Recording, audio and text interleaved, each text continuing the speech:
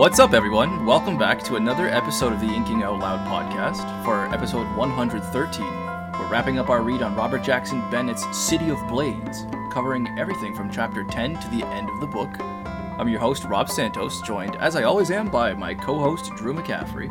How's it going, everybody? And Drew, bring this home for us. What the heck happened? Oh my goodness. I thought the second half of City of Stairs was crazy. The second half of City of Blades is on another level. So in chapter 10, right where we picked up, a mysterious woman delivers a box with a sword in it to be sent to Mulagesh in the SDC headquarters. Unfortunately, one of the guardsmen takes a liking to the sword, kind of a busybody, nosy micromanager dude, and he pays the ultimate price because the sword possesses him with the spirit of Saint Jurgat, the most celebrated, brutal saint of Vortia. And he goes on an insane spree, attacking and killing people throughout the SDC docks and the city of Vortistan itself, and a just all-out battle occurs. As reinforcements come down from Fort Tinadeshi, they're ambushed by Vortistani insurgents. Mulagesh and Sigrid and Signy hatch a plan and do finally take down Saint Jurgat, but it's quite difficult. And in the carnage, dozens of people died, including our racist captain, Nadar. Yep. But they move on from there. They've realized, okay, this is what's happening. These swords are possessing people. That's what's going on. We gotta find Chowdhury. And Signy, after giving Mulagesh a new, much better prosthetic hand, reveals that she knows the island that Chowdhury went to after they cracked the code in her letter. And so she and Mulagesh sail to the Tooth, where Mulagesh encounters a pretty creepy, memory keeper of Vortia. And they also discover that a saint's tomb has been broken into on the island, and a sword has been stolen there. Mulagesh, now knowing how to truly access the City of Blades, heads back to Vortistan to the SDC yards with Signy, and with Signy's help and Sigrid's help, activates the portal to the White City. She goes through, she wanders around, she meets the Watcher, and she finds her way to the Citadel, climbs all the way to the top, and discovers it wasn't Vortia at the top after all. It was Tinadeshi herself, who didn't die, who did just disappear all those years ago, and has sort of taken up the mantle of Vortia in an effort to prevent the Night of the Sea of Swords from happening. But as the connection with the real world strengthens because of these swords that are being forged with the Tinadeskite, she is losing her control, and she kind of sacrifices herself and gives the Sword of Vortia to Mulagesh. While this is all going down, General Biswal, who is very, very angry over the insurgent attack and the death of Captain Nadar, launches a full-scale invasion of the Highlands and narrowly survives some ambushes and assassination attempts and things. And while he is out in the field, he receives a message that somebody anonymously has taken pictures of the statues in the SDC testing yard, and he heads on back to Vortistan itself to deal with this. Mulagesh comes back and realizes it's Rada Smolisk who's been forging these swords, and they need to stop her because the Night of the Sea of Swords is imminent. She and Signy scale the cliff above the docks to Rada's house, but are intercepted by a Sepuri patrol, and Signy is shot and wounded. So Mulagesh enters Rada's house by herself, discovers her secret forge underground in the basement, injures Rada to prevent her from continuing her work, but gets kind of trapped inside by the Sepuri military. And Signy, meanwhile, outside, is injured and hiding in the forest. As General Biswal arrives, Signy tries to surrender, and one of Biswal's soldiers shoots and kills her. Biswal himself enters Rada's house and heads downstairs, where he finds Mulagesh and discovers the truth of the swords and the Tenadiskite, and decides that he's going to use this as his chance to get the war he wants. He kills Rada, and then frames Mulagesh for it, and also frames Mulagesh for the death of Signy. Sigurd finds his way into Fort Tinadeshi, where Signy's body is being held, basically goes into a berserk rage and brutally kills several Sepuri guards, and encounters Mulagesh in prison before freeing her and coming to his senses. Mulagesh and Sigrid set out to find the swords and find some way to stop the Knight of the Sea of Swords. Mulagesh encounters Biswal with all of them, and he has the Sword of Wurtya now. He tries to duel Mulagesh, and so she just shoots and kills him and takes the sword. Yeah. And then she and Sigrid leave Fort Tinadeshi, but are spotted by none other than Pandey, who was in fact having an affair with Signy, and he thinks Mulagesh killed her. He chases after them in a car, injuring Sigrid in the process, and then fights Mulagesh with a sword. Mulagesh accidentally kills him, and then while the invasion is happening, Mulagesh discovers she knows what to do with the Sword of Wurtya. She kind of unlocks this interior landscape of herself and her idea of what constitutes a soldier, and she confronts the millions of sentinels invading and finds them wanting. They are not, in fact, soldiers, and therefore she can break the promise and end the Vortyashtani afterlife. In the aftermath, Sigrid has to flee because he's now a wanted man in Sepur for killing those guards, and Mulagesh oversees Signy's funeral, but lets Sigrid watch from a distance. Then Sigrid contacts Shara and finds out that Shara is maneuvering and wants Mulagesh to take over as prime minister after her rule is over. And the book ends with Mulagesh returning back to Sepur on the same pleasure yacht that brought her off of her island retreat in the first place. But this time, instead of being filled with honeymooning couples and families on vacation, it's filled with soldiers going home on leave. So, holy cow. What an ending. I was not expecting this at all. Like,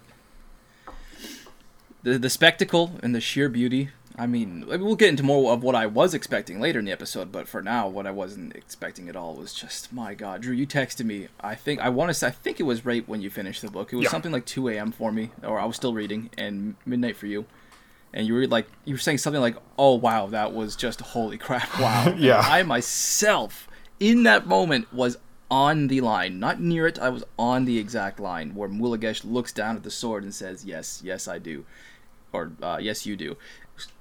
Just perfect. We experienced that ending within an hour of each other, I think, and our opinions, I think, are going to align dramatically. It was just so good. Yes. This is one of, if not the best book I have read so far in 2021.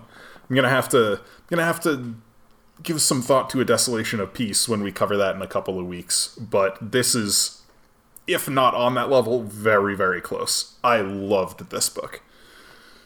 Wow. It was, yeah. I'm excited to hear that Desolation Called Peace is going to be on this tier. Interesting. And I'm really excited. Oh, God. Style. Like, where do we even begin here? I don't know. Throw something at me before I continue. Let's talk about pace. I mean, we talked about this a little bit in City of Stairs, how the second half of the book kind of just went crazy, and while the first half had a little bit of a slow build up, the second half just did not waste any time. But even though it was action packed, the chapters got longer, and a similar, I would say a mostly similar phenomenon happened here as well. The chapters did remain long. I mean, chapter 16, Queen of Grief, is a 49-page chapter. Yeah, in my ebook it was like 55. I was like, whoa.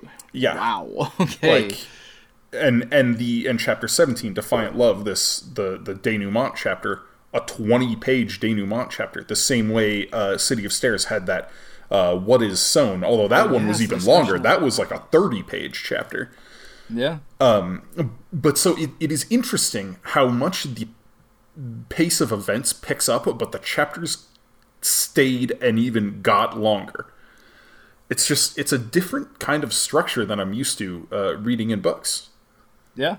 And we do have point of view changes that are going somewhat quickly, but they're still part of these larger chapters, and the chapters are they're spaced for me, I think, pretty well, considering they're getting slowly larger and larger, and it worked well. I mean, when I'm in the thick of it, I don't even realize it, and I think that goes to speak for the quality of the writing. Yeah, I mean, chapter 10 is a 60-page chapter, 61 pages, and I tore through that. Now, granted, that was one of the most action-packed chapters I've read in a book in a long time, but yeah, it's strange having such long chapters. I mean, I look at the page count. This book was 485 pages. All Flames Cast, the last book I wrote, is just a hair under 500 pages, 43 chapters. This has 17. Yeah. Like, it's an interesting phenomenon, and it kind of makes me want to go back and look at Foundryside and Shorefall, because my recollection of those is that they had relatively standard chapter lengths. They didn't have these massive chapters. Yeah. I want to get my very few negatives out of the way before I continue with my glowing about how great this book was. Okay. There was still the awkward sentence here and there that I noticed, and I drew only one to talk about today. And this could just be me. I'll read it out for you here now, Drew.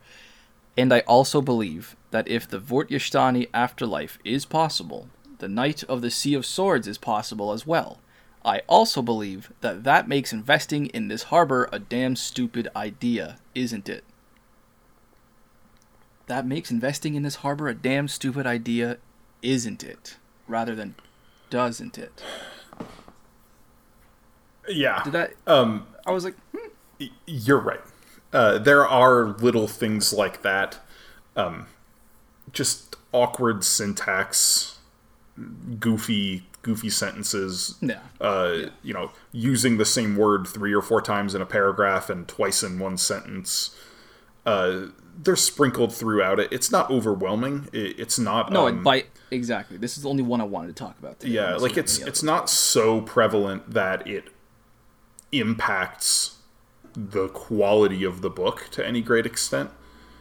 Like, again, this is a guy. At this point, I guess he's in the middle of his career. He published a couple of standalones before he did Divine Cities, and like this book came out 2016, something like that. So not super long ago, but it's still a little rougher than what we're used to in Foundryside and Shorefall. However, the prose is not what's carrying this book. No, exactly. That's right. Like I agree wholeheartedly with that. Man, the character. Oh my gosh, the character work. We're gonna have some stuff to talk about.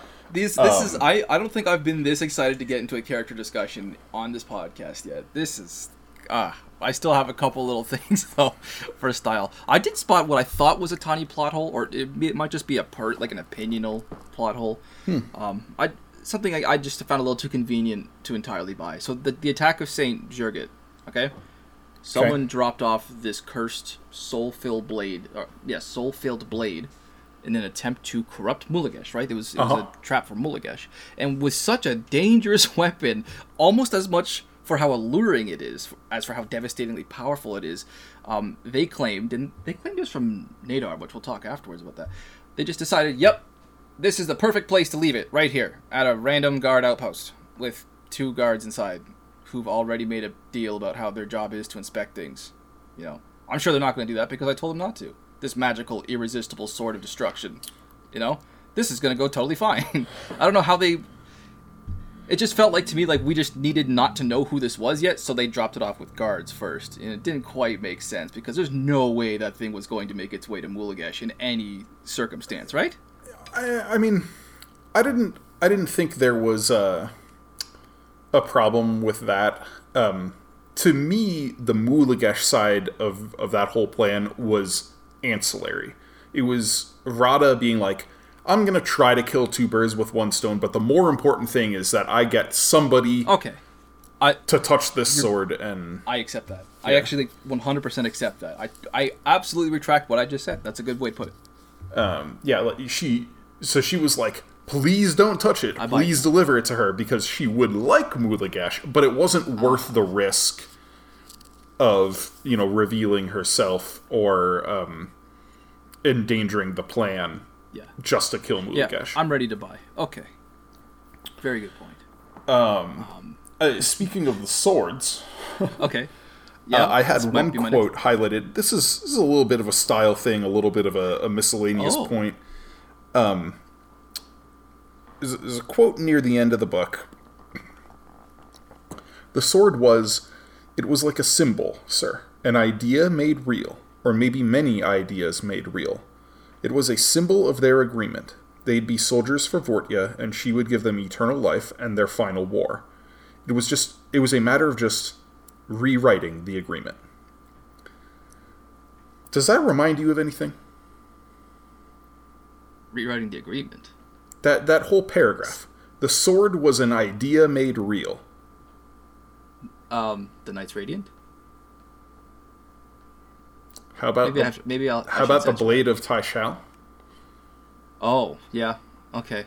I already brought up in the first episode for this book how the idea of like the possession, the Sentinels being possessed and going on these killing sprees reminded me of some Black Knife things in the Axe of Cain. Again. Oh my god! And I missed both of those. And so this struck me once again. I was like, again, I don't think Bennett was stealing, ideas from the Axe of Cain or anything. I don't even know if Robert Jackson Bennett has read the Axe of Cain. But it is interesting to me how this similar concept has carried through. This book came out in 2016. Heroes Die came out in 1998. 20 years later, authors are still exploring similar themes in dark fantasy. Yeah. I really need this. All this has done is remind me that I need to reread Cain, because I missed both of those. Cain is worth rereading. It is worth reading. Yes, I will say so. Even a year and a half after the fact, maybe 2 years. 2 years. I will. It's been 2 years. Yeah. It's been a while. Oh my god, 2 years since Cain? Mm-hmm. So, the Thanatiscite. It's not some naturally occurring ore. It's what's left of their damn swords. Yep. I will leave that 3 seconds of ominous silence. Anybody who's listened to the last episode knows exactly why. Yep. Yeah. There was some really neat foreshadowing in this book. The one that comes to mind right now is Sigrid explaining what he did in murdering other people while imprisoned, how his nose started bleeding. Yes. And he murdered many, many people, including innocents. He gave us, in that moment, what we didn't know was perfect context for those droplets of blood that we got later on the table as he stands over his daughter's body. That foreshadowing was so well positioned where it was. I wholeheartedly approve, Yeah, we're going to talk about that scene a little later. Yeah. Oh, God, another one that just came to me. There was a chapter epigraph, like mid-book, I want to say it was, talking about how a divinity's very voice, a divinity's opinion could, like, shape reality itself. Mm-hmm. And then we have Mulagesh as Empress of Graves, Queen of Grief, She Who Clove the Earth, yada yada. I find you wanting. No soldiers are you in my eyes. Just chef's kiss as she rewrites that agreement. I love that callback and that tie-in. It was so perfectly done in these cases. Oh, yeah. I have to say, once we got, like, a little more info about Vortia, and we started getting all of these titles, I briefly wondered if Mulagesh would become some sort of, like, spiritual successor of her. I'm like, Mulagesh is already missing the hand. Yeah. And I didn't make that connection till the end. But I was like, no, like, I don't see how that could possibly happen. And then we go into the City of Blades, and she meets Valaika Tinadeshi, and I was just like, oh, this is happening. Mm-hmm. That I have to say, like, there were, as much as we did predict some things, you know, like, saw it coming that Rada was more than just a doctor, and we're going to talk about that in a little bit. We saw the Tanatiskite. There were plenty of things in the back half of this book that were foreshadowed well that I did not anticipate. Like Tinadeshi being alive at all. Like, you look back on it, it's one of those things where it's like, oh, of course, nobody ever, like, she just disappeared. Nobody ever found her. And then we have the same thing with Chowdhury, who's like, she just disappeared. And then we find out halfway through the book, oh, she went to the City of Blades. Which is weird. The logical conclusion there is, well, Tinadeshi also went to the City of Blades. Like, and we had all this information about how Vortia, after, that certain point, after she created the City of Blades and, like, severed her hand from Ahanas, never spoke again. Yet, the Vortia that appeared over the cliffs and destroyed the mine spoke to Mulagesh.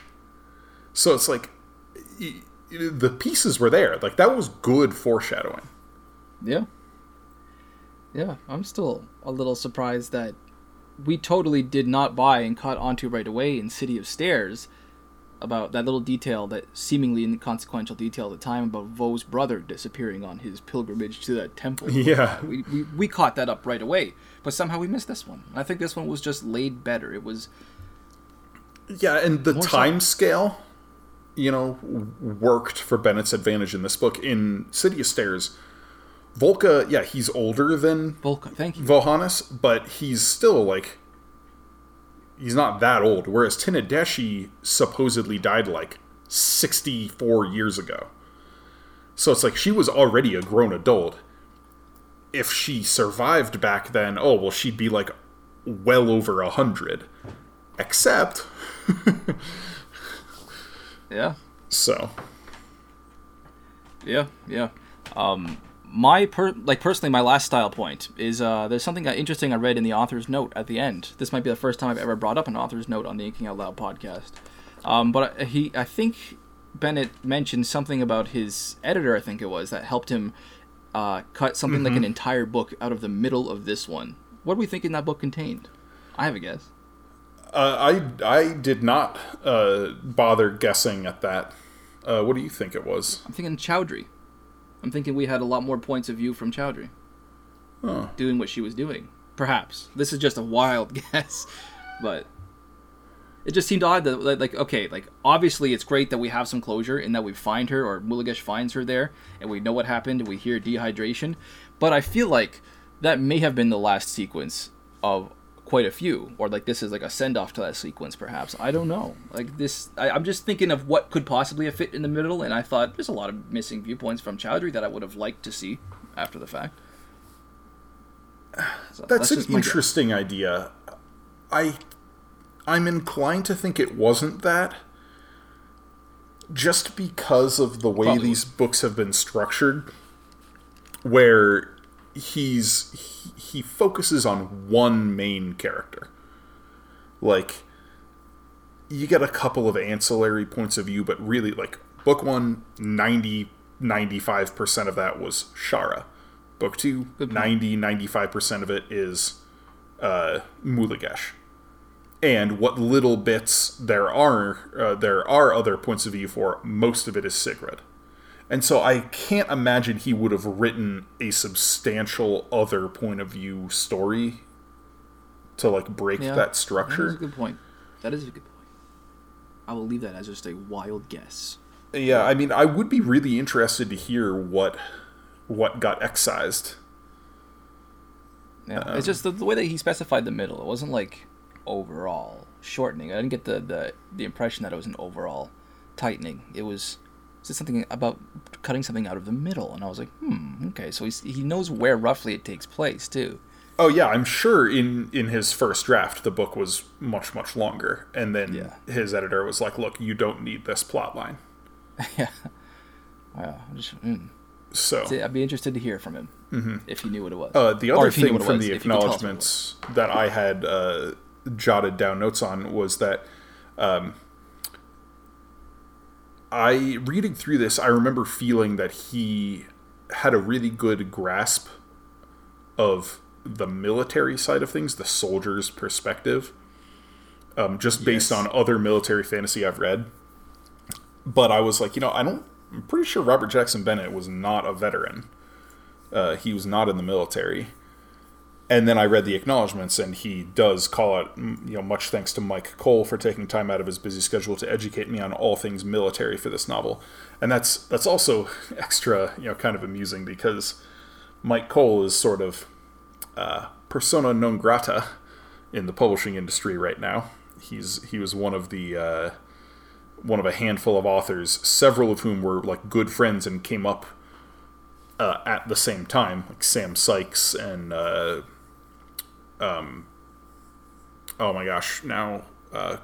Paul Kruger, and they were all accused of sexual improprieties during the kind of the second wave of the Me Too movement about a year and a half ago. Gotcha. For indiscretions at conventions and things like that, sexual harassment and whatnot, and so that was a little bit of a sort of whiplash for me, because it used to be I saw Mike Cole on Twitter all the time. He was super active tweeting. He was like funny guy, had all this like military like operator experience. He was very, very he's like, I am the veteran. I'm the like hard ass soldier. Yeah. And then he just like disappeared off of Twitter. So yeah, that was interesting. A little like it made sense reading the acknowledgments. I'm like, okay, this is how Bennett got the kind of the tone that we brought it up about certain scenes feeling like they could have been straight out of the Black Company, and it's like, okay, this makes sense. Then he had a military veteran consult on the book. I had no idea about any of this. That's interesting. I just spent the past 3 minutes learning. Yeah. There's there's a whole side of science fiction fantasy that had quite a lot of turmoil in the past few years. I remember the turmoil. I just hadn't heard these names until now. Or at least I don't remember hearing these names until now. Okay. Yeah, I haven't read anything by Mike Cole myself. My wife read his first fantasy book, The Armored Saint, I think it's called. I know she bought the second one. I don't know if she ever read it, but I haven't read anything by Mike Cole. I have read Sam Sykes. I have read Paul Kruger. Wasn't super impressed with either of them, to be honest. Okay. Yeah. Not on the level of Bennett. No, not even close. No. The one Paul Kruger book I read was Last Call at the Nightshade Lounge. Had an A+ premise. Not good execution. Dang, that's disappointing. Yeah. Well, somebody else spin on it. It was like a story about bartenders who fight demons in Chicago, and if you like perfectly mix cocktails, you can give yourself magical powers, and depending on the cocktail, you get like different powers. It's like the premise was awesome, but yeah, the execution was not great. Cool. That's remarkably similar to an idea I myself had recently. I'm gonna have to work on that one then. Yeah. Gotta change it up a little bit. So I'm done with my style points. Anything else style oriented that you wanted to discuss before we talk characters? No, let's talk characters, because I think characters are where the bulk of this conversation's gonna lie today. Yes, it is. Yes, it is. And who else are we gonna start with besides my girl Mulagesh? Yeah. Holy crap! What an arc this woman had. My word. I can't believe this is the same character we were just hmming and mehing about so recently. How crazy is that? I mean, I still fall a little closer to that end. I like Mulagesh. Really? Her arc did get more compelling, but I still think it was the characters around her who shined the most in this book. We'll get to that. That's exactly how I feel. That's exactly how I feel about Signe. Oh, Signe. Oh, But yeah, we'll talk about her in a... So many times we're going to be saying in this episode, we'll get there. Yeah, Mulagesh has so many winning moments in this book, from one-liners to outright warfare. She had... The first half had more of the first, and the second the latter, if I got that correctly. I loved her journey. I loved her complete lack of self-awareness for how much of a hero she actually is. I love her dedication to her ideals above anything and everything else. Her courage, her foul language, which I'm starting to like now. The complete lack of time she has for anyone else's bullshit. And her journey, if you'll pardon the expression, is a lot like that of Dalinar, who's a Sanderson character, if you don't recognize the name. Mm-hmm. She's an aging warrior, a general and leader with a lot of past trauma and regret, and she pushes herself to be better, to take charge, to solve problems that she can, and to lead by a better example than she ever had. There's a lot to respect about that. I've come completely around on this character. Now, I think she's one of the top 10 most powerful female characters in sci-fi epic fantasy that I've read, personally. She's just... Wow. I don't think I've ever come around this hard on a character. Really? Wow. Yeah. Okay. Do you like her more than Lady? Yeah, of course. Yeah, because Lady, even afterwards, she was still a little cold. I don't know. Maybe not for like Soldiers Live Lady. Okay, I love Soldiers Live Lady. Yeah. But yeah, no, I think Mulagesh takes the cake. Okay. Yeah, I mean, I absolutely like Mulagesh. She does have that abrasive humor, filthy mouth, that kind of soldier's cynical attitude. But it was also very satisfying seeing her come to peace with herself. That was excellent work on Bennett's part. The slogan we got at the outset of the book, "Make it matter," and having that come full circle, that was expertly done.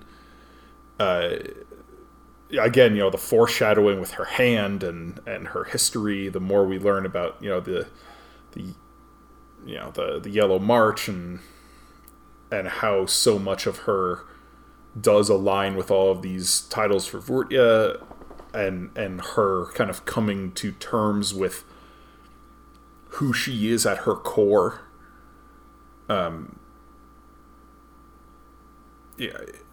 Like it was a really good character conflict. I was not sold on it in the first half. Was more sold on it in the second half, especially through the conclusion. Yeah. I don't know. I guess I have like a complicated feelings on her, where she's written really, really well, but I feel like Bennett wanted me to like her more than I did. That's how I came out of the first book, exactly how I felt coming out of the first book. With I felt like Shara. he wanted me to like her more than I did. This one, I liked her as much as he wanted me to like her. Okay. Oh, yeah. All right. Yeah. Do you think Biswal would forgive us? If we got Radha to tell him the story, maybe, says Mulagesh. Yeah. Would she do that? She might if I beat the shit out of her a little. Just the concept of beating the shit out of someone a little. Just brilliant. Just brilliant. It's good stuff. Well, are you finished with Mulagesh? Oh, one more. Give me one more moment here. I love it. A new moment of Mulagesh. That's what I'm going to call it. And Mom? No, that's a little too weird. Forget I said that. The way that Biswal tried baiting her into that climactic sword fight, and you referred to this earlier, I went into it thinking, oh God, no. Oh, please, no, Bennett. Don't force a duel between these two at this moment. That would just be so cheesy. And another part of me was already thinking, she should totally Indiana Jones this motherfucker. Oh, she did it! Oh, fuck yes! So much win. This is great. Mm-hmm. Moment of Mulagesh. Love it. All right, I'm down with Mulagesh for now. I'm really looking forward to having her in the future. Okay, well, who are we going on to? Let's talk about just really quickly. And before we go on, we want to add in a disclaimer. We are not censoring this episode, like the last City of Blades episode. Fuck General Biswal. That's right. Biswal. I only have one point about him. Fuck that guy. Yeah, what a disappointment this guy was, eh? I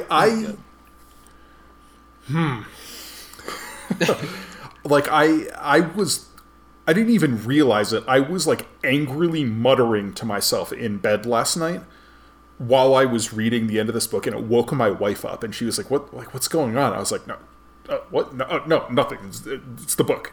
It's the book. Like, I haven't been so pissed off at a character at least since Oathbringer, possibly longer than that. When he gave his little, propaganda speech and said that Mulagesh not only assassinated Radha, but shot Signy in the back, I was just like, yeah.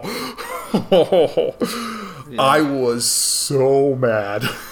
I was so mad. Oh, man, I wasn't as angry as I was disappointed. Oh boy. There's definitely a little bit of anger, a lot of disappointment. I mean, I was so totally on board making that prediction last episode with Biswal going out hard in like a sacrifice play. That did not happen. In every way he could buy for them. And then when he shot Radha in the head, my first thought was like, oh, that's not how I expected the sacrifice to go. Is he just going to rot in jail now? Is that his penance for protecting the world from Smolensk or something in his twisted way? And then he swings at Mulagesh, knocks her out, and I'm like, oh, maybe he's going to evacuate her and he's going to stay behind and detonate the explosive himself. That's redemption. Boom, here we go. But then the motherfucker reveals that he's pinning that murder on Mulagesh. It's like, no, you piece of shit. You are so close. Why? Yeah, and even though he didn't pull the trigger, he is absolutely responsible for Signy's death. Yeah. He's the one who engineered, through sheer stupidity, the situations that psychologically damaged that soldier to the point where he was, on a hair trigger to shoot a surrendering person. All he has to do is not be an idiot and invade the Highlands, and this guy isn't going to be coming back from the front lines with major PTSD after all of these constant ambushes. And so I want to make this my transition into Signy, because she was my favorite character in this book. I was so hopeful that she was going to be the main point of view character in the third book. Oh, that would be cool. And, which I have started the third book, and I know who the main point of view character is. I was going to, but I was like, oh, I shouldn't. But I bought it. I have it. Yeah. I was heartbroken when Signy died. Oh my gosh. That was a hammer blow to me. I was such a big fan of her character. And the way she was Like, and it makes sense. Look, narratively speaking, I should have seen it coming. The major conflict that she had with Sigrid was solved. You know, it was they figured their stuff out and they had their moment as father and daughter, and then for like the 5th time, this sort of Chekhov's gun almost, she says she's going somewhere with Mulagesh, and Mulagesh is like, it's gonna be dangerous, and she's like, I don't care, I'm going with you, and like, should have seen it coming. Oh, wow, that's but a good it's point. When you still, put it that way. That killed me, man. I was totally taken by surprise, and I had no feeling of should have seen it coming until you put it that way, and I'm like, okay, all right, I should have picked up on that a little bit, but I didn't at all. It was there was some excellent sleight of hand on Bennett's part, perhaps. Just and then the fallout of that for Sigrid. Sigrid, I loved in this book. Oh yeah, I liked him a lot in City of Stairs. I loved him in this book. And I'll tell you this right now. Sigrid's the main POV in City of Miracles. Oh my god, yes! Oh my god. I would have started it right away if I had known that. Yeah. And so, like, I'm sold. I'm like 3 chapters into City of Miracles already, and it was because, like, I finished this book last night, and I could not continue. Can I guess how it starts? And obviously, only tell me if I'm right. Nothing else. Does it start with him, like, in the boat, perhaps hungover, maybe not, but he's probably gonna have, like, a bunch of scraggly facial hair, and he's been, like, adrift for months, like, as a fugitive? No. No? Okay. Yeah. All right. No, the third book is years after City of Blades. Oh, dang. Yeah, it's same with, you know, City of Stairs to City of Blades. It was several years. Okay. Okay. But no, so with Sigrid, like first my heart is torn out with Signy, and then my heart gets torn out all over again with Sigrid going on this berserk rampage, and then irreparably damaging his relationships with 2 of the people closest to him, completely ruining any chance of living a normal life because of the crimes over his head. And then his desperation, that final scene with Mulagesh, he's like, you have to let me watch. You have to let me see it. Like, that's just... Oh, man. That was just and that one thought that Mulagesh had as, you know, the boat was making its way far enough out, she thinks to herself, okay, that's far enough. He has to be able to see it now. Yeah. Because she has to wait, you know. Yeah. And she knows that somewhere he is also silent in this vigil. The one to whom this hurts the most. Yeah. Yeah, I mean, with Signy, I never found myself particularly invested in her as a character. She seemed a little abrasive for most of the book, even though she was rightfully so. She's under a lot of stress, obviously, but she wasn't a bad person. I would never say that. I can see why many people would be fans of her. I can see why you like her. And I love how, for like, such a large part of this book and the consequences afterward was Sigrid's, you know, disappearance. And now that I know book 3 has, you know, Sigrid points of view for the main part, it revolves around Signy as a character and how irrefutably devoted she was to her ideas and how hard she struggled every waking moment to achieve them. I love that a large part of this book was that. I have a mountain of respect for Signy, but I feel obligated to admit that the main reason I liked her involvement in this book was everyone's reaction to, like, her death and her life and what she did, like what it meant to see the screaming Dreylings cheering for her at her Viking funeral, what it means for Sigrid, who continues to be, for me, the most engaging character. The sheer heartbreak and beauty of Sigrid's memories, those are enough right there to earn her a place in this book. But when I observe that feeling, when I unpack it, it's more about what she is than who she is. Isn't it? And so, I can't say I like her. I don't think I like her as a character, as a person, as much as you did. But still, she's a wonderful part of this book. That's interesting. Yeah, like, I see her in a lot of ways as a sort of amalgamation and midway line between two of my favorite characters in other series. Chris in the Cosmere in White Sand, and Arcana in the Black Company. She has some of the familial issues of Arcana and the take charge engineer's mind of Chris.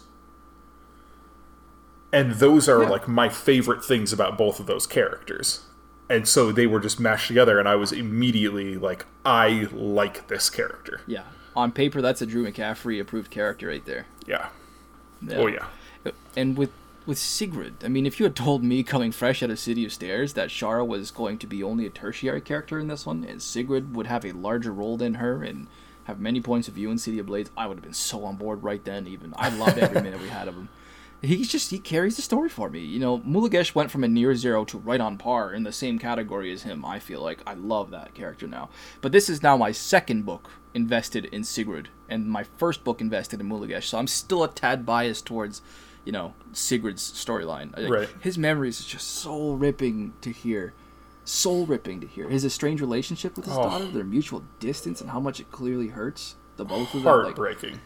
This is the kind of character development I was not prepared for when Petrie first meets the giant at the station in City of Stairs, you know? Or when he's mashing Restorationist with his bare hands. Like, that subversion of the large, incomprehensible monster to this top quality character work. It's just fucking awesome. Yeah. I cannot say enough about the character work in this book. Just thoroughly impressive. Yeah. The last character I had to talk about is Radha. Anything else about Sigrid before we move on to Radha? No, let's move on to Radha. And okay. There are a couple of discussions that we have to have around her, because we talked about her, we kind of argued about her last episode. Yeah. And on the one hand, like, yeah, we both kind of saw it coming, you know, that she was gonna be the one behind things, right? But the thing with the stutter stands out to me. And I still don't know what to think about it. Because we don't really see her have the stutter. My cat's yelling in the background. Severian's like, I know! Yeah. We don't see her have the stutter during the climax of this book. But I can't tell if that was because she was using the stutter as an affectation, or because she was like so like in the moment and so like passionate that she didn't have that block, that impediment. Because narratively, there's no reason for her to have the stutter as a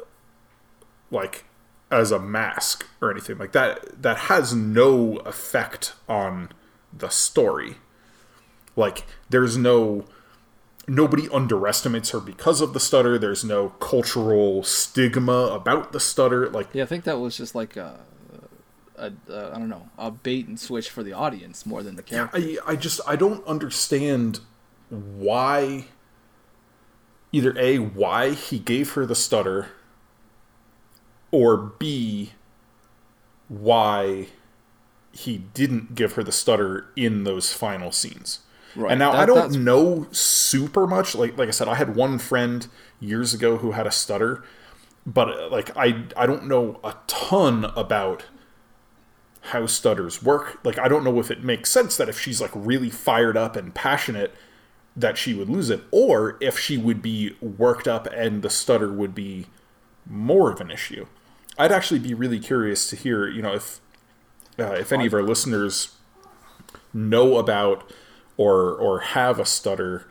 I'd love to hear what your experiences are, you know, with this speech impediment. Yeah, I'll tell you what, like as somebody with Tourette's, it's very similar. It's still a neurological issue, and if it's anything like Tourette's, and I can tell you that under high stress situations, it would go away. You wouldn't have it anymore. Okay, interesting. Tourette's, because you can control it. You can definitely control it. It's just when when nobody's looking. That's how Tourette's works. I don't know if a stutter would be similar. Yeah, They're both because I know my friend, like, impediments. he, under a certain kind of pressure, his stutter would get worse. Like, if he was talking and started stuttering and knew that a lot of people were, like, listening and waiting for his words, you could kind of see it, like, build.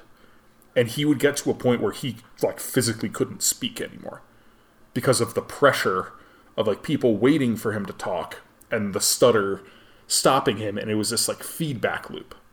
Yeah. But I don't know if that would apply to this sort of a situation where you're just, like, overcome with conviction and emotion. Yeah.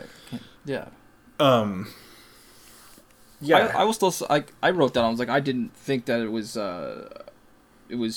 you know, I thought it was going to be revealed to be a false stutter. At least that's how my prediction went. And we had no reason to think that it was ever a false stutter. It was just, for some reason, absent at the end. It was... Yeah. And I was like, okay, so it's got to be because she's really mentally engaged, but even though this is more of like an emotional, passion kind of engagement than it is a logical one, it's a little odd. Wasn't what I expected. I would have thought that she would have had it at the end scene there too. Yeah, and especially, you know, being... you know, more like real world critical here. Like, Bennett is typically, at least as far as my experience reading his stuff has gone, he's very careful with how he deals with representation of, like, marginalized identities in his books. And so it would be strange to me if he wrote in a character with a stutter. And then, like, yeah, I mean, I brought this up on the last episode, you know. It feels off. Something about it feels off, and I don't... This is another thing I'd love to sit down and ask him about. Yeah. Like, was there a narrative reason for this? What were you going for? You know, especially because, like you brought up, the only other character I've ever read with a stutter is Professor Quirrell. Same. And that stutter is basically revealed to be fake at the end of that book. Yeah. Or at least in a snarky way. it's fake. Yeah, you know, like, he didn't have a stutter, and then he went off before Voldemort. He didn't. He didn't. He went off and then encountered Voldemort and came back, and he was a changed person, and he used the stutter as, like, a cover for it. And it had, like, a whole story about how he encountered, like, monsters in the Albanian forest. I remember that story. I remember him saying he, like, revealing, right? Yeah. It being revealed that he but then forced the stutter in that final scene, he's like, oh, yo, who would ever suspect poor stutter? Like, you know. Exactly. They wouldn't expect it. That's why Voldemort chose him, because he had it pre-existing. This is a dumb but no, my point is, Quirrell was affecting the stutter. Yeah. Right. Well, he was capable of not doing it anymore, for sure. And he kept using it for his purposes. And and so, like, I don't know, it just kind of sits weird with me if Bennett tried to do the same thing in this book. But I don't think he did. That's the weird thing. I don't know. Maybe I'm just getting, like, way into the weeds here. Like, this isn't even I would think you're looking a little too close, but some people might agree. You know? Yeah. But as far as Radha herself goes, what did you think about her motivations? Good. I love that you brought this up. That was my whole next point, was her motivations. Mm-hmm. That was it. You know me so well, Drew McCaffrey. I love how he approached writing her motivations as an antagonist. Or maybe I should say, more accurately, I should say he didn't feel obligated to prove or to provide logical ones. Mm-hmm. Like, normally I hate an antagonist who doesn't have clear end goals or motivations for achieving them. Looking at you, Soul Catcher. But there's something that I felt Bennett did right with Radha that Cook didn't with Soul Catcher. And whatever it was, I noticed it, because I still don't know how to define it, but whatever it was, I noticed it when Mulgesh snaps at her at the end, and I quoted it here. Well, we never got any damned afterlives, snarls Mulgesh, pumping the bellows. When Sepuris were massacred, we just rotted in the ground. And if our families knew where we lay, then they considered it a blessing. Your tragedy is but a candle flame amongst a forest fire. And normally at this point, you would expect an antagonist, especially an antagonist who's just revealed themselves, to turn that logic around somehow, or attempt to, whether it's fair or not, or just use twisted logic. But next from Radha, we just get, "I don't care," screams Radha. "I don't care. Damn the world, damn the continent, and damn Sepur. If the world gives us no reprieve from life, then let them destroy it." Like, I'm kind of glad that she didn't try and rationalize. It feels more genuinely human in a weird way, like an observation of this breakdown of will, of caring about consequences, rather than trying to force twisted motivations or logic. If you'd explain her to me as a villain before reading this book, I'd have thought, that's terrible. That's a terrible, lazy attempt at writing a bad guy. But having read it in context, I have no complaints. Yeah, I highlighted the exact same line. I loved that moment. I thought that was just, in its own twisted way, it matches, like it fits the Vortyashtani outlook. Yeah, that's a good point, too. You know, like, it doesn't matter, right? It's like, all that matters is what she's doing in this moment with the swords and fulfilling her promise to bring on Armageddon. Like, it's a very Vortyashtani outlook, and I think this is where the real mask comes into play. That being her medical training. That she is a healer by trade while secretly working to kill. I loved that kind of two-faced nature of her character. I hadn't considered it that way. It's a very good point. Yeah, it's not logical, but it's human. It's honest. I'll say that. It's not logical, but it's honest. Yep. And so, I really can't complain. I don't know how Bennett made it work. I have no idea how he made it work, but he did. Kudos to him. Yeah. So, I want to talk about Pandey a little bit. Oh, okay. I didn't write down anything about Pandey. Also heartbreaking. Yeah, I mean, I liked him. He was another one of those just like earnest, doing his job, doing it well kind of guys, and then you get to see him. Which, by the way, I don't know if this was if Bennett was trying to make it a mystery or if he was trying to go for some ironic humor situation. Like, from the very first time Woolagash like saw him like whispering with Signe, I was like, oh yeah, they're banging. Oh really? Yeah. I didn't. I mean, you know what I predicted about Signe last episode. I thought that perhaps Mulligash should be interested in her. Yeah, that's why I was like, I don't think this is a... Yeah. You didn't bring up... no, but... Pandey? Yeah. But so... There's that really touching scene with Mulligash and Sigrid on the cliffs. Yeah. And then it's easy to forget about him when Signe dies.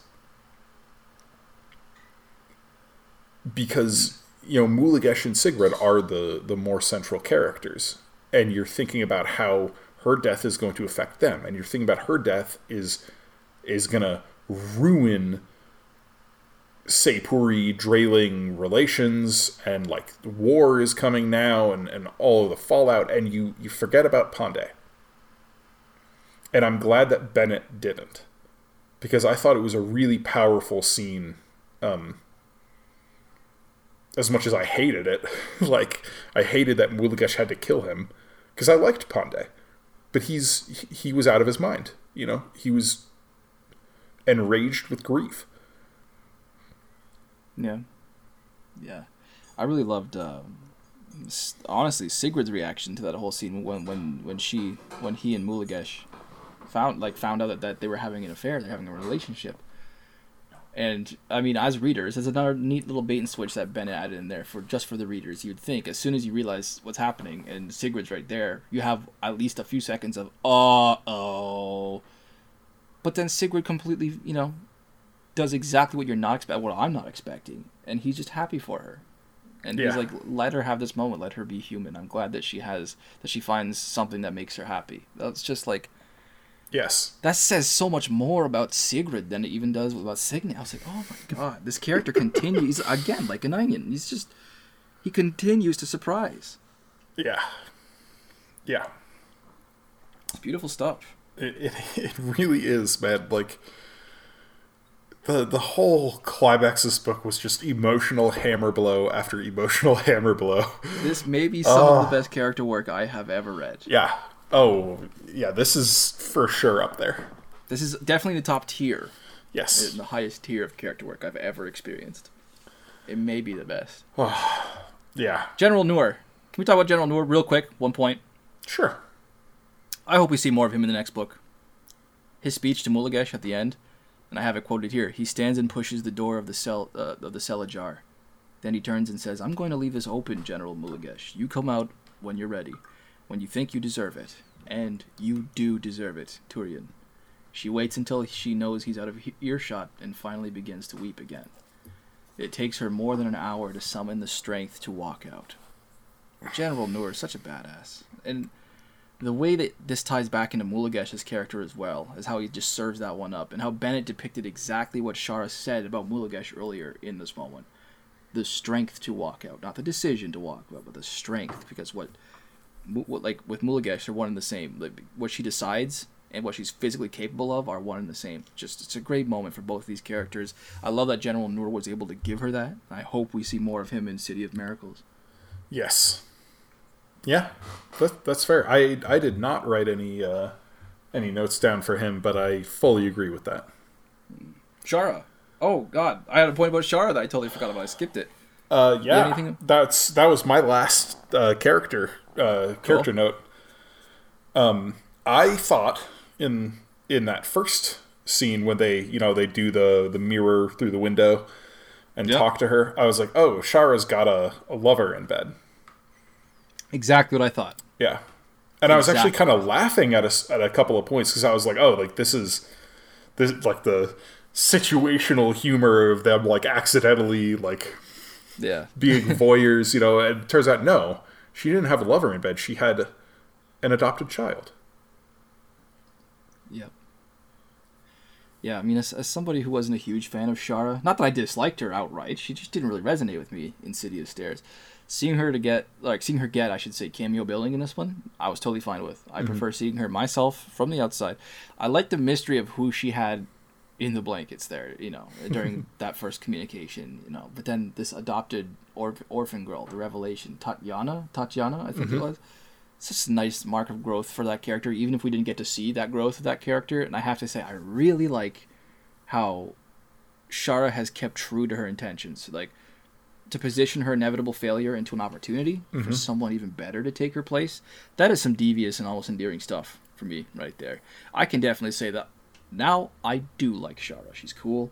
She had one particular conversation with Mulagesh that I really appreciated for her logic and her position on. And I quoted this: "You have a talent," says Shara, "for valuing what you feel is right over anything else, including, occasionally, the people around you. You do what you feel is right, not because it is satisfying, but because you find any other option to be intolerable.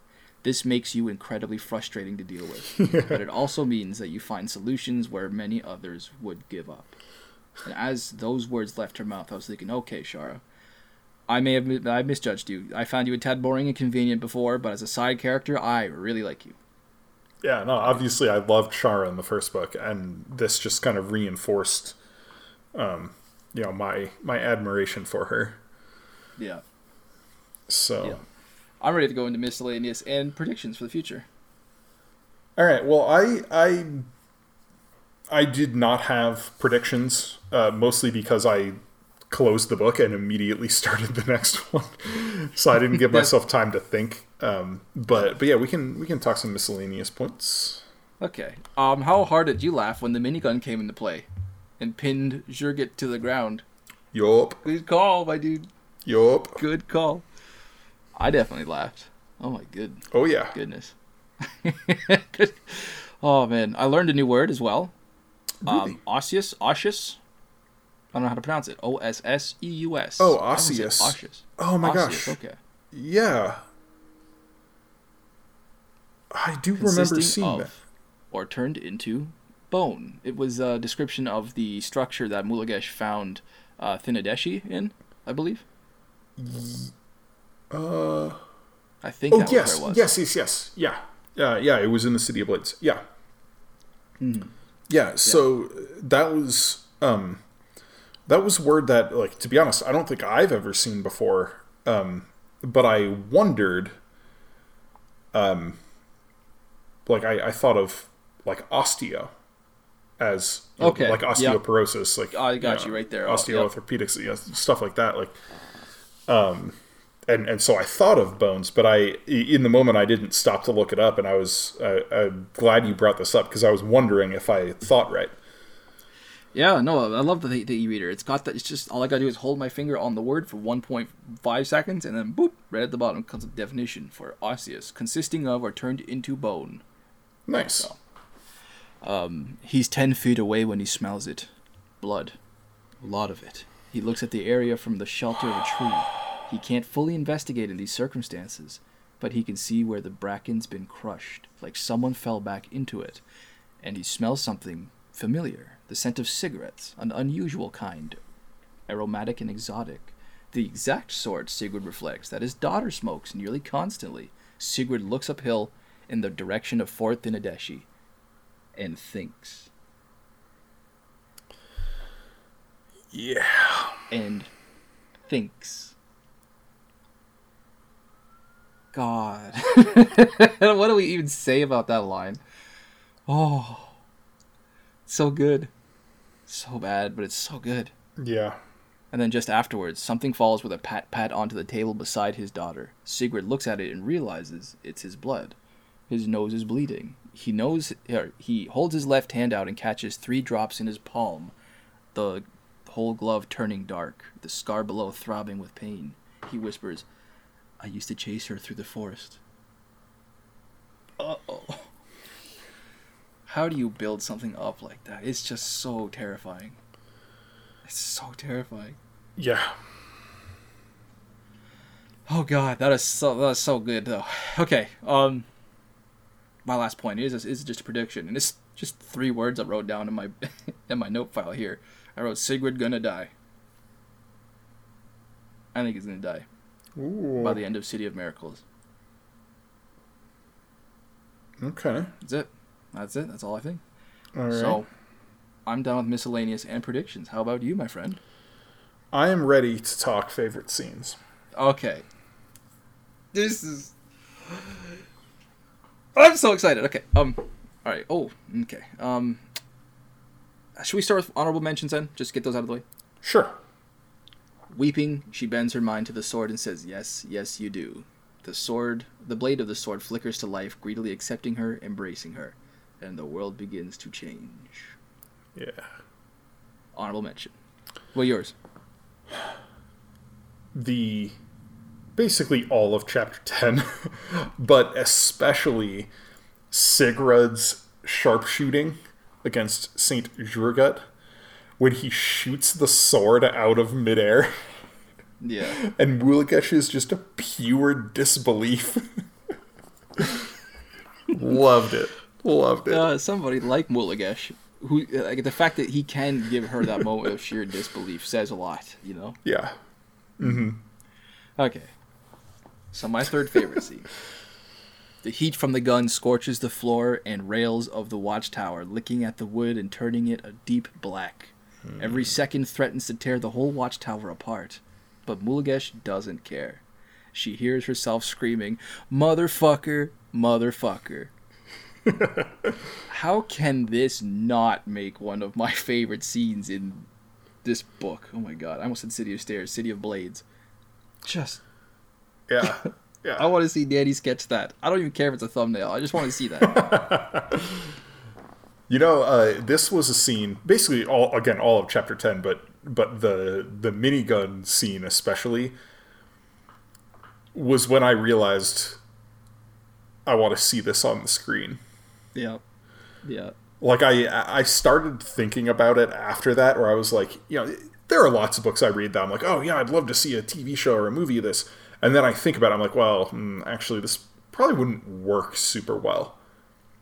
This would work great on the screen. I would do it in slow motion at times, and I have slow-mo, and I have it completely silent, and I would have, like, this specific flashbacks. scene.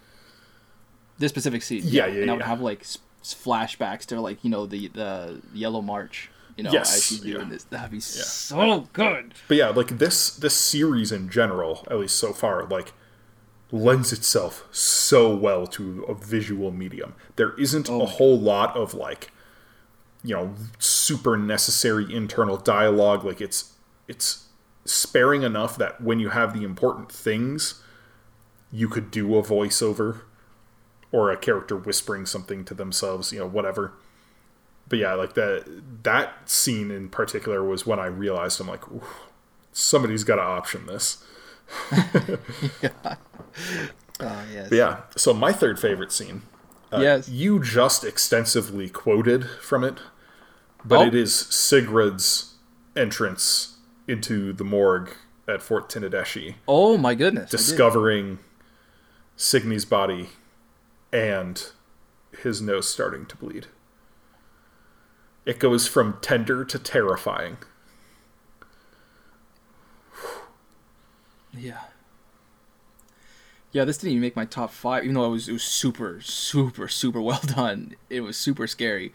I don't think it made my top 4 or 5, so I didn't even consider that it would make yours. I didn't mean to fucking steal your thunder there. Whoops. No worry about it. No worries. It's all good, though. That would, I mean, I can see why that would make number 3.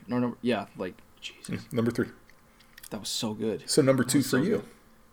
Number 2 for me. Why would she want to know me, he says. How do I tell my daughter what I've seen, what I've done? How do I tell her that at times, in prison, I became so furious that my own blood would leap out of me, pouring out of my nose, and I would go mad with anger, a berserk rage hurting anyone and everyone around me, even myself. Sometimes innocents, sometimes mere bystanders. I throttled them to death with my bare hands. When I was a young man, and she was just a little girl long ago, I used to chase her through the forest near our home. It was a game. She would hide, and I would pretend to chase her, and then she would pretend to chase me. And later, when I was in prison, when I thought I would go mad, I held on to this very tightly, this memory of the little blonde girl laughing as she ran through the forest, this tiny, perfect creature darting amongst those great big trees. When the world grinds you down, you pick a handful of fires to hold close to your heart, and that one was mine. I suppose I just assumed that she would remember this too, that she would see me and remember that moment in the trees laughing as we ran. But she does not remember, and perhaps I was foolish to think she would. Yeah. I don't even know how to speak after that. So when I first read that scene, I highlighted it and I was like, this is for sure going in my 3 favorite scenes. It ended up not making it. But it is powerful stuff. Yeah.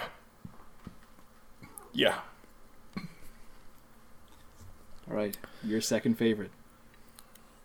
So this is when Mulagesh finds Sigrid down the hidden stair on the coast. And he says, I don't deserve such kindness. Ah, there's that word. She looks out at the ocean. Deserve. How preoccupied we are with that, with what we should have, with what we are owed. I wonder if any word has ever caused more heartache. She watches as he folds the map, his fingers trembling, his face pinched like a child trying not to cry. Ooh, there's a typo. Ooh. The line is, his face pinched like a child not to cry. Huh. Well, that tells you the power of the moment that I didn't even notice that the first time I read it. Anyway, she says, I'm sorry about Signy.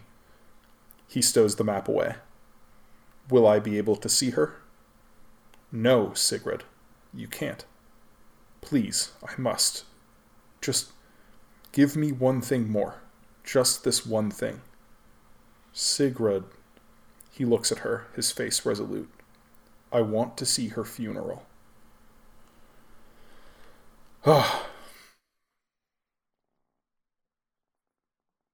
Yeah.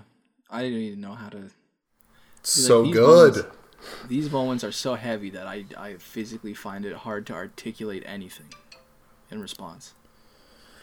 It's like This is the kind of catatonia when I left this book, like I had leaving Words of Radiance back in 2014, when I was just realizing, it's like, oh my god, this book just happened, and now it's over, you know? And moments like that where it was, oh my god. Yeah. My favorite scene. Yes. Perhaps unsurprisingly, my favorite scene goes hand in hand with my second favorite in terms of what we lost. And as the light filters across the bay, a strange sound accompanies it. It sounds like a wave, or perhaps a roar, starting low and growing the farther the boat drifts to sea. Slowly, Mulagesh realizes the Draylings are shouting, starting at the lighthouse and rushing down the seawall until all the men around her are shouting as well, a long, sustained cry. It is not a cry of grief, she finds, nor one of pain or loss or sorrow. Rather, it's a shout of triumph, of victory, of goodbye and farewell, a shout of love, love, defiant love. God damn, Bennett. I want to guess this was your favorite one as well. Yeah, it was. It was indeed. What a fucking scene. Yeah. This is the most... I did highlight another part at the beginning of that scene. When Mulagesh and Noor are heading down into the city. Mulagesh eyes the wooden frames rising along the streets, promises of sturdy Drayling structures to come, though they've halted work for this. In 3 weeks, she thinks, I won't even be able to recognize this city. But the biggest change is what's happening down at the harbor, where the seawall and the lighthouse appear to be glowing a soft, shimmering gold. My word, says Noor as they near it. What is that? It takes Mulagesh a minute to understand it, but then she sees that the seawall and every balcony of the lighthouse is lined with lights, and above each light is a face, grim and sad. Lanterns, says Mulagesh. It's all the workers. They've come to see. Like, I think, obviously, the wordsmithing that you quoted is the keystone moment of this scene. But for me, at least, this moment at the beginning of it makes it perfect. Because not only can I read those words you quoted and feel the emotion, but I have a vivid image in my mind of what it looks like. Because of these lines right here. And this is another one, because I already had it like in my mind. This would be just brutal. Like a closing scene in an episode of a TV show. Like heartbreaking. End of a season kind of denouement. Yeah. That's just... This was a nearly perfect book, in my opinion. Yeah. Yeah, like I said, I gave this a 5 out of 5. Wow. It is, if not the best book I've read so far this year. At worst, it's the second best. I give this 4.8, 4.9. This really doesn't get much better than this. Yeah, well, I mean, I give it 5 out of 5 on Goodreads. If I were to get more granular, yeah, it'd probably be like a 4.8, 4.9. It's not a perfect book. Nearly so. Yeah, so I'm just so happy we started reading this series. Yeah. I'm so freaking happy. I already have forgotten. I'm ashamed to admit I've forgotten the patron's name. Yeti Beats. Yeti Beats. It's his Discord Yeti name. Beats. You are my man from now on. Assuming you're a man. I want to assume. But I believe, yeah. Oh my gosh, I'm just going to look it up just again. As easily be able.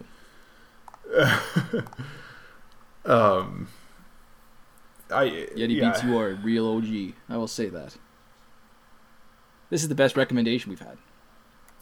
Oh, Ocean at the End of the Lane was so good though. But that's the smaller thing. I think on Matthew Alexander is his name on Patreon. Matthew Alexander. Yeah. The OG for today. Thank you. Absolutely. As a patron, as a recommender of book. Clutch recommendation. Yeah. Yeah. So anything else about City of... I almost said Stairs and I almost said Miracles after that. City of Blades. No.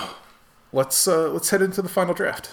Okay, I'll start again as I have been lately because as I have been lately, I am still sober. I'm just, hydrating my organs.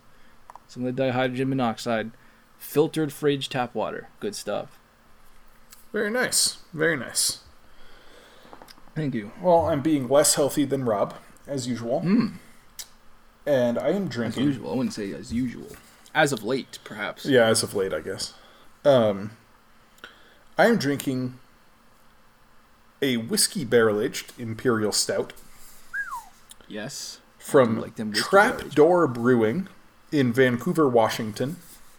Ooh, Vancouver, Washington. Yes, sir. This is aged in Westward whiskey barrels for 12 months and conditioned on Madagascar vanilla beans and roasted cacao nibs. 13% alcohol by volume. Dang. It is really good. Like, much better than I was expecting. A lot of these... I got this off of Tavour, the beer app, and their offerings are hit or miss, and especially when I see a barrel-aged stout and it comes in a can instead of a bottle at a lower price point, it's like, okay, well, maybe this isn't barrel-aged for that long. Maybe it's only been in barrels for like a couple of months, or it's just not that good, whatever. This did come in a can. It is super good. Like, the roasted chocolate in it is just wonderful, and it plays with the whiskey, ultimately resulting in this almost like Christmas hot chocolate kind of smell. It's so that freaking good. Really good. Yeah, it's really so good. This is one of the best beers I think I've brought on in 113 episodes. This is wonderful. But this is my kind of ode to Mulugesh's conflict and the things she had to admit about herself. It is called interiority. Interiority. I like it. Well played, good sir. Yeah. Sounds tasty, too. Oh. Write that one down. Oh, yeah. Yeah, if any of our listeners are in Washington and you have access to Trapdoor Brewing, check this beer out. Whew. Or if you have Tavour. I don't know if this is still on the app. I don't remember how long ago I ordered it. But yeah. On that note, though, after, quite an episode, quite a book. Yeah. This has been, did you say 113? 113 by my calculations. Wow. It's crazy to think about. We are now 2 years into Inking Out Loud. More than 2 years in. Releasing. Yeah. In terms of recording, we're 2.5. Oh, yeah. But yeah, I think we released our first episode like late February 2019. Yep. And we recorded our first episode on my 27th birthday. October 2018. Yep. Yeah, October 27th, 2018. We recorded the first episode. Yeah. Man. The day I turned 27. That was good. I had the Glenfiddich on that day. Yeah, so... That was a launch for us, part one. I don't know, it feels fitting. 2 years in that we just finished covering two of our favorite series, one of your favorites in the Illuminae Files, one of my favorites in the Black Company, and then we get to step right into something new to both of us, and it is very quickly looking like another favorite. And it is this good. Yeah. So next up, we will be continuing right on into the first half of City of Miracles. Once again, we'll be covering the first 9 chapters. If you want to get access to that episode early, if you want to support the show, get access to our original fiction on Patreon, it's patreon.com/inkingoutloud. We always appreciate the support that our fans are giving us. It is really making a difference, helping the show keep going onward, and we have some exciting things to help increase the quality of the show and to give us the ability to perhaps start bringing on some authors, some bigger name authors, some authors we may have already covered on the show, in fact, and we're hoping to hit some financial goals. So check us out on Patreon there and consider supporting the show. As always, I've been your host, Drew McCaffrey, and with me is my co-host, Rob Santos. Right here. Thanks for listening, and we'll catch you next time.